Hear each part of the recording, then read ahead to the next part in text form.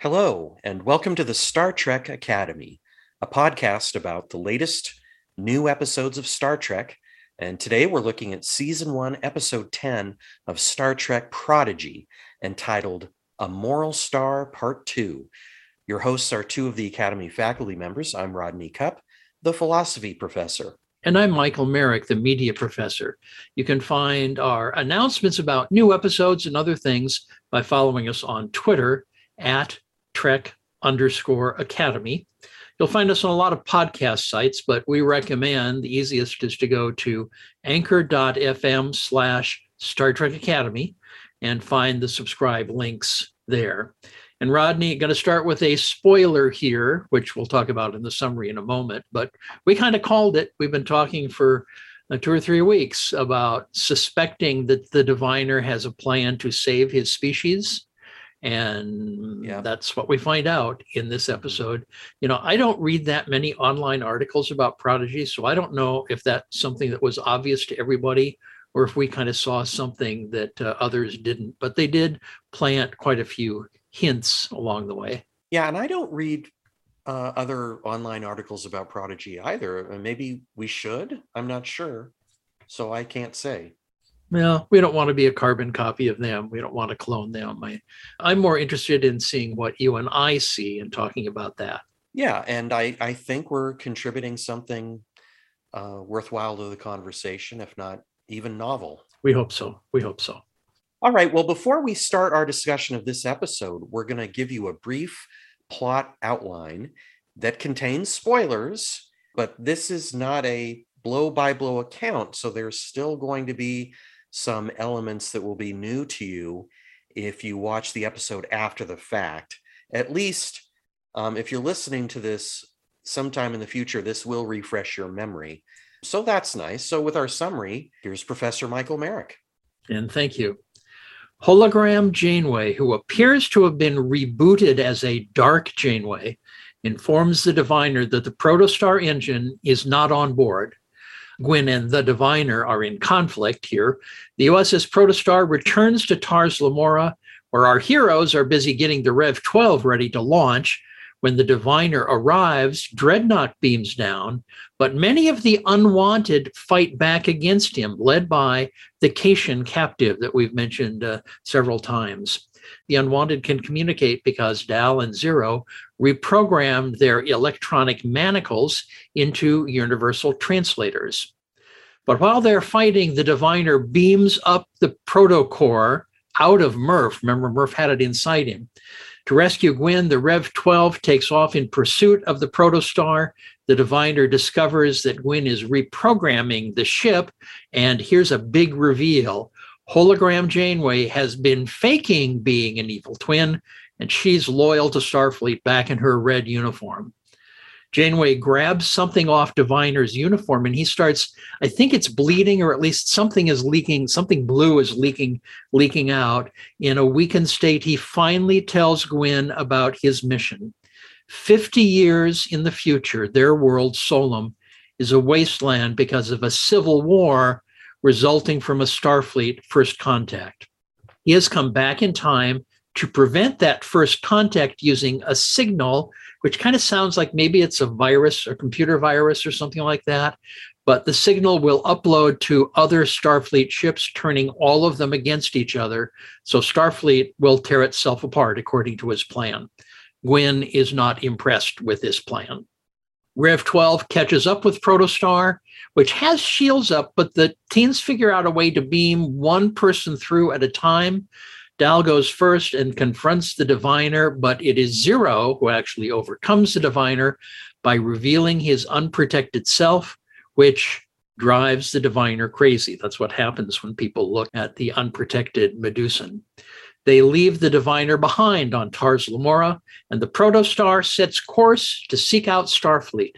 The unwanted, including the Cation, stay on the Rev 12. It's now their ship. And a narration by Hologram Janeway praises the teenagers, calling them each prodigies in the making. And that is the end of the episode. Oh, wait, there is one more scene. The real Admiral Janeway on the USS Dauntless NCC 80816, detects the third protostar signature from the protostar drive. Remember, this is the third time they've used it. It's way far away. She charges off at maximum warp to rescue Chakotay. And now we wait for possibly as much as a year to have more episodes. So now that is the end. Okay, hopefully not that long. I was enjoying this, but in a bit, we'll talk about the philosophy and themes and morals that we think we found in this episode, but there are some individual elements we'd like to discuss before we get there. What have you got, Michael? We finally get the big reveal of the mission of the diviner. Finally. But there are unanswered questions, and our understanding now opens other questions. So the diviner traveled in time, but apparently so did the protostar. So the diviner could attack it something like 17 years ago. And we don't know why the protostar traveled in time. We also don't know what happened to Chakotay and the original crew. Yeah, that's big mystery. I wonder where the heck Chakotay is. I think it was confirmed in this episode, Michael, that the protostar really was inside Murph. Yeah. I mean, when the diviner decided to return to Tars Lamora because he didn't have his proto drive working, he says that he has a star to catch. Yeah, and I think that is a clear reference to the protostar core. They keep calling it different things, but yeah, and I'll let it go, but it's very unbelievable.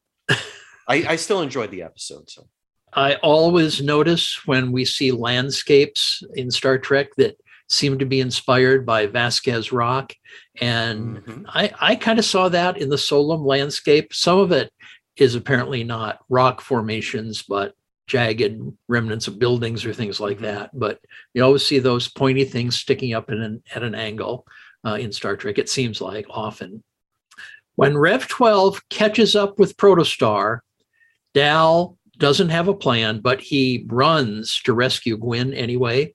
Yep. He's brave, but I have to say, as is typical for what he has himself called his half-baked plans, this one doesn't work out that great, except that it stalls the diviner for a bit until Zero arrives and really is the one who defeats the diviner. That's right. Dal will get better. He'll have better plans in the future, I think. Hey, last time we were talking about the Janeway hologram, and we were noticing that it was different than other holograms we've seen in past Star Trek, say on the holodeck on 1701D. Well, this time, thanks to upgrades, hologram Janeway is solid, and she handles the diviner while Gwyn tries to lower the protostar's shields. Yeah, and I was wondering about that, but you're right, it's the upgrades. And they said Gwyn had upgraded the Janeway hologram, apparently in preparation for this deception. So what would have usually blanked the hologram and started fresh just didn't work because of Gwyn's upgrades. After this episode, we can't avoid really talking about the relationship between Dal and Gwyn. If the previous episodes haven't already started this talk, I think that this one is sure to stimulate some shipping. You know what shipping is, Rodney? Shipping? No, I don't. Shipping. Now, the first time I heard the term was with respect to the X-Files, and it referred to fans who wanted Mulder and Scully to be in a romantic relationship, which is where ship comes from. Oh, okay. So we had the phrases, I'm shipping them. I'm a Mulder and Scully shipper. Okay, I get it. Of course, you hear the term with respect to a lot of other series now, and maybe some other settings that aren't even TV. But this is not an accident. It is a deliberate result of a story element, a story writing element called UST, or unresolved sexual tension. It refers to a story arc element that we've seen. We've seen this again and again and again on TV and other places. Two characters who are attracted to each other, but at least in most cases, they never say it. In the past on TV, the lead characters sometimes would get together after several seasons of shipping, and that often just killed the series. There was an American series called Moonlighting. You remember Moonlighting? I remember. It was really quite popular, but once the male and the female lead characters got together, it went downhill fast, and Didn't take long before it was canceled. There are fans who say that the X-Files went downhill after Mulder and Scully got together, had a kid together. But we've seen UST lots of other places. And here are just some examples. Have you read the original Sherlock Holmes stories? No, I haven't. Sherlock Holmes and Irene Adler, his one overwhelming female nemesis, but you could see the connection between them. In the golden age of radio, have you heard of The Shadow? I have. Who knows what evil lurks in the hearts of men? The Shadow knows. Yeah. Lamar Cranston was the Shadow, and Margot Lane was his constant companion. Now, in the 1940s or so, you could only hint at things on radio at that time. But Superman and Lois. In the early 1960s, I can't keep track of everything the X-Men have gone through, but in the earliest 1960s X-Men comics, Scott Summers and Jean Grey were both in love with each other, but never told each other.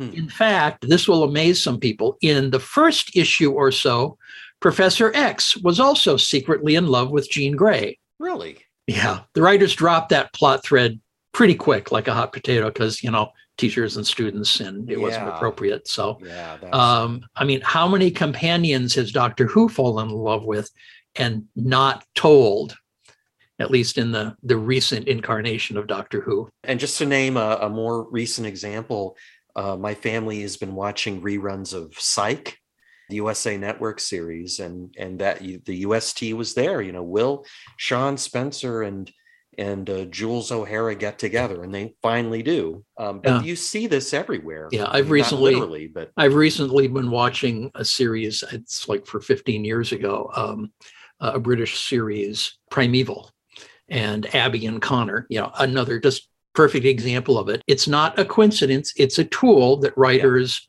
often use, and we've seen hints in past Prodigy episodes, but it's more and more overt this time, including Dal putting his arm around Gwen in a scene near the end of the episode. And so we'll see how far the writers go for their teenage audience. I will say this for the writers, this closeness that they've developed, it seems completely natural. I feel like since almost the beginning of the series, you've sensed that they have a kind of affection for each other, even when they were at odds with each other. Did you feel that way also, Michael? Well, yeah. I mean, the very first time they met, Dal was in jail, but somehow they were communicating, unlike most of the other people's ability to communicate. And so maybe that was kind of what started the connection between them. But yeah, we've in very subtle hints about things, we've seen it developing through the 10 episodes. Yeah. So nice job, writers. Speaking of the title of this series, and you mentioned this in the summary, we have been wondering about it. We had a discussion about it one or two podcasts ago. But at the end of this episode, the hologram Janeway in her log entry says that each of the kids aboard the Protostar Prodigy is in the making. And a prodigy defined as a young person with exceptional qualities or abilities. Perfect example, I say, is Rock, who taught herself almost everything she needed to know to save the Protostar a few episodes back. So I guess that's the explicit meaning of the title. Anyway, and also another thing I wanted to say about the end of this episode, we're introduced to this USS Dauntless, previously unseen kind of Starfleet vessel, I think, right? Yeah. Vice Admiral Janeway's commanding it. There's no question when you look at it that it's a Starfleet vessel, but it's weird looking. Well, among other things, it has kind of like the Protostar, it has not a saucer, but a kind of a triangular structure for the upper almost hull. like a cone, like a flattened cone. And it's not shaped exactly the same, but but it has the lower engineering body and the nacelles. We can assume it will make an extensive appearance in the next season. Either that or Janeway will never find them, but that's what we'll wait a few months to find out. Okay. I don't see that happening.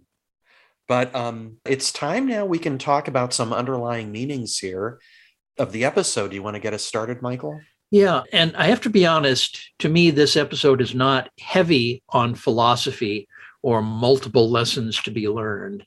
It is the episode is more about answering questions and wrapping up a storyline, basically. I agree.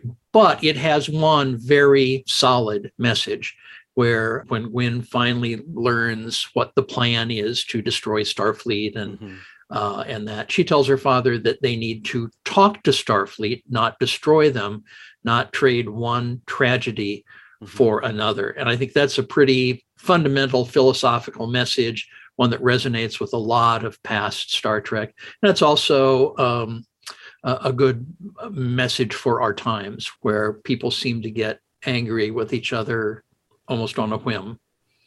On a whim, but won't talk. Yeah. But demonize each other. And it just struck me, Michael, as you were talking, this is similar to the Discovery storyline that we're in the middle of right now. They had that debate. Do we destroy the DMA, or do we seek out species 10C and talk to them? Mm-hmm. Right? Exactly. It just hit me. It's a very similar philosophical point. And like I said, it resonates with other Star Trek. Errand of Mercy in the original Star Trek, where the Klingons and the Federation, Starfleet are getting into fight, and all of a sudden they're stuck with having to talk to each other and find out that they have a lot of commonalities. So heaven forbid. Yeah. We should talk to each other. Anyway, no, that's a great message. I found maybe a few other messages in this episode. I can't remember if we've had indications of this in previous episodes. I believe we have, but it's very explicit here. The diviner is a speciesist. Now, what do I mean by that? Speciesism is kind of like racism. Now, in racism, you show a preference for your own race, even though you have no morally sound reason for doing so. And the diviner treats his own species as superior to all others. He says that before the first contact with the Federation, that his people were confident in their superiority. And then later on, he chastises Gwyn for helping her friends, which he calls inferior people. And he's criticizing her for helping these inferior people, so-called, before her own people. And this speciesism of his might explain his attempt to kill the miners in the previous episode that really irked me. So we've got that juxtaposed with Janeway holograms proudly stating that her crew has learned that they're stronger together. And now this is a crew of very different people from different species. So if there might be another big message in this, which is that, we can't allow things like racism and similar prejudices to tear us apart. We have to celebrate our differences and work together, which again is a very Star Trek kind of moral, wouldn't you say? Yeah, and what you're saying really overlaps with what I said, stronger together, talk to each other, find commonalities, in a way, very different directions, but you and I kind of came at the same philosophical point from different directions. Yeah. I think so. And I also wanted to say something about that Cation that I was hoping would join the crew. And maybe she will. I'm holding out hope. But anyway, she tells Dreadnought in that one scene, she says, "We now have a voice," right? And I wouldn't be surprised if maybe this is some kind of reference to maybe marginalized and oppressed peoples in our history, who have struggled to gain power and representation in society and to find or have their voice and to be seen even, right? Yeah, seen and heard. It is common language we hear today with respect to people who feel they are not well treated by society. Well, shall we talk about our kind of final thoughts and conclusions? Go ahead. Let's do it. This episode is a kind of a rare example in Star Trek where we've had two different groups of time travelers rendezvousing with each other in their respective time travel destinations. Now, in Discovery, fairly recently, we had Michael Burnham and her mom meeting in the future. Right. In Enterprise, we had the crew chasing the Xindi in modern-day Detroit. And of course, we had Janeway herself and her crew members encountering the wacko Captain Braxton in 1996.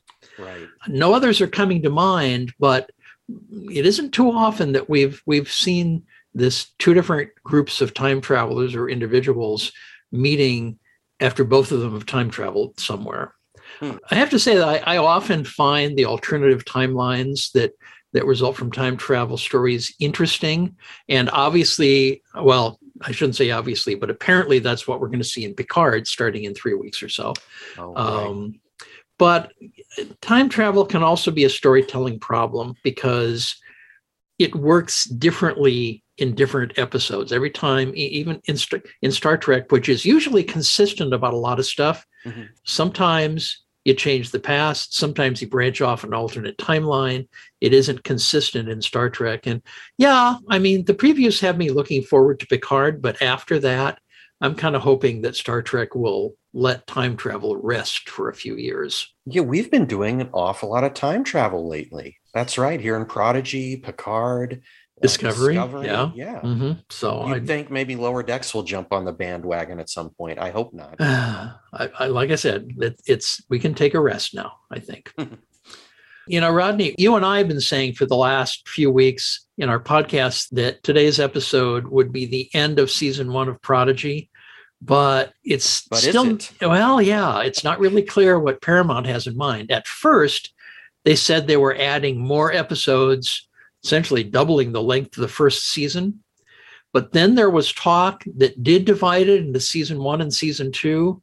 And now, well, yes, I did look at a few online articles about Prodigy, and now there are online comments that are talking about this week's episode as a mid-season finale, even though it'll be months off before they pick it up again. So, I mean, regardless of whenever the next Prodigy episodes after this week are, the end of this episode felt like the end of a season. And it felt like we were getting a post-credits scene. It wasn't technically after the credits. It was before the credits, but it felt like, the kind of Marvel post-credits scene or something like that, which looks forward and kind of builds some anticipation to episodes that are months down the road. Yeah. I think that this episode, the entire season and this episode was written assuming that this would be the end of the season. But partway through production, they got the order for more episodes. So essentially, they tacked on that final scene with Admiral Janeway. It was less than a minute. So it's, they could have trimmed scenes in some other places to give them the minute they needed for it.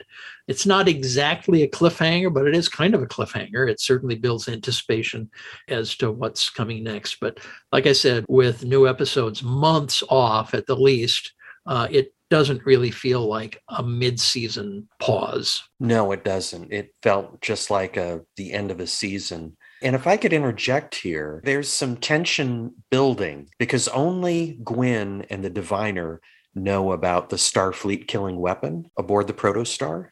And since Gwyn's memory has been wiped, I think it's still aboard. And does she know? Is that part of what was wiped? Her memory of what the Diviner told her about the mission and things? Well, I assume so. That's my feeling about it. And so I'm worried about this. When they encounter the Dauntless, this thing could be activated. So I'm wondering, next season, saving Starfleet from this weapon might be a story arc. Could be. For the next 10 episodes. Yeah.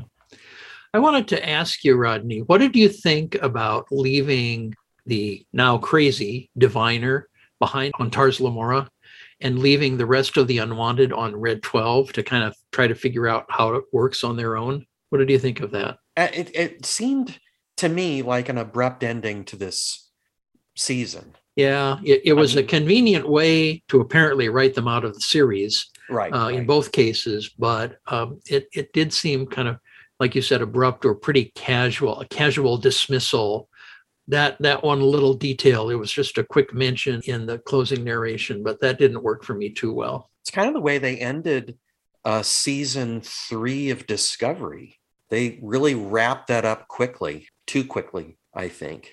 Maybe, yeah. Yeah, and I guess they did leave the Diviner behind. I wonder, though, if he, it's possible, he could make another appearance. He could be rescued from Tars Lamora and turn up in future episodes. But it seemed to me that it felt like they really wrapped this up quickly and moved on. And by the way, if I could just note, I'm not sure that leaving him on Tars Lamora was an acceptable punishment. I mean, is this something that Starfleet would approve of or do?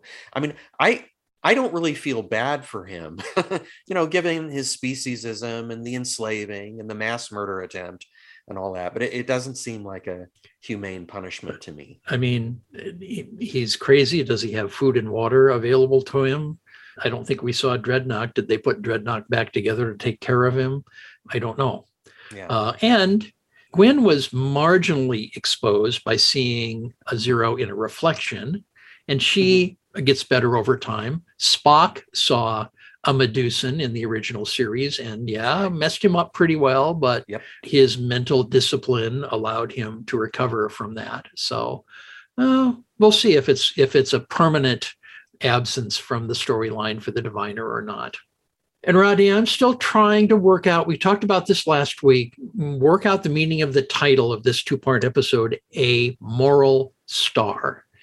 And it seems to me from this episode that, yes, it is pretty clear that star is a reference to the protostar core. Morality is defined as the determination of right and wrong based on ethical principles. And so moral refers to a positive judgment about something. And Gwyn and the others certainly make a moral judgment, a positive moral judgment. But a thing like the protocore can't be moral or immoral. It's how it's used that would be moral or immoral. I mean, is that what the title is talking about? It's still not quite clicking for me. The star used for positive rather than negative purposes. I don't know. I wish I had thought about this a little bit more, but I still think at this point, I'm still happy with the interpretation I settled on at the end of our last podcast, that, we've got a crew now here that is kind of following a moral star. The navigational reference you're talking That's about right. last time. I mean, they risked it all to save the miners, to save Gwyn. They're no longer the atomistic, self-interested people that they were. They're functioning much more like a crew now with a purpose, And at such time as they arrive at Starfleet, it will be interesting to see how that goes, since on the one hand, they essentially stole the ship, but on the other hand, they are bringing it back in relatively good shape. And hologram Janeway, at least, will be able to be an advocate for them. So if they get back to Starfleet, or if they just encounter the Dauntless somewhere out in the middle of nowhere, it'll be interesting to see how that goes with the two Janeways talking to each other, maybe. That'll be fun. They've set up season 2 nicely. I'm looking forward to seeing what happens. Season 1.5 or the rest of season 1 or whatever it ends up being. Yes. Okay. I think that just about does it for this podcast. As always, we'd like to thank you for joining us. Next time, Star Trek Discovery is returning for the final 6 episodes of this season. Now, the last 3 episodes are going to overlap with the new season of Star Trek Picard. So we're entering a busy time for Star Trek fans. We'd like you to keep track of our new episodes and other announcements on our Twitter feed at Trek_Academy, or you can subscribe directly at anchor.fm/Star Trek Academy. Thanks for joining us, and we'll see you again next time.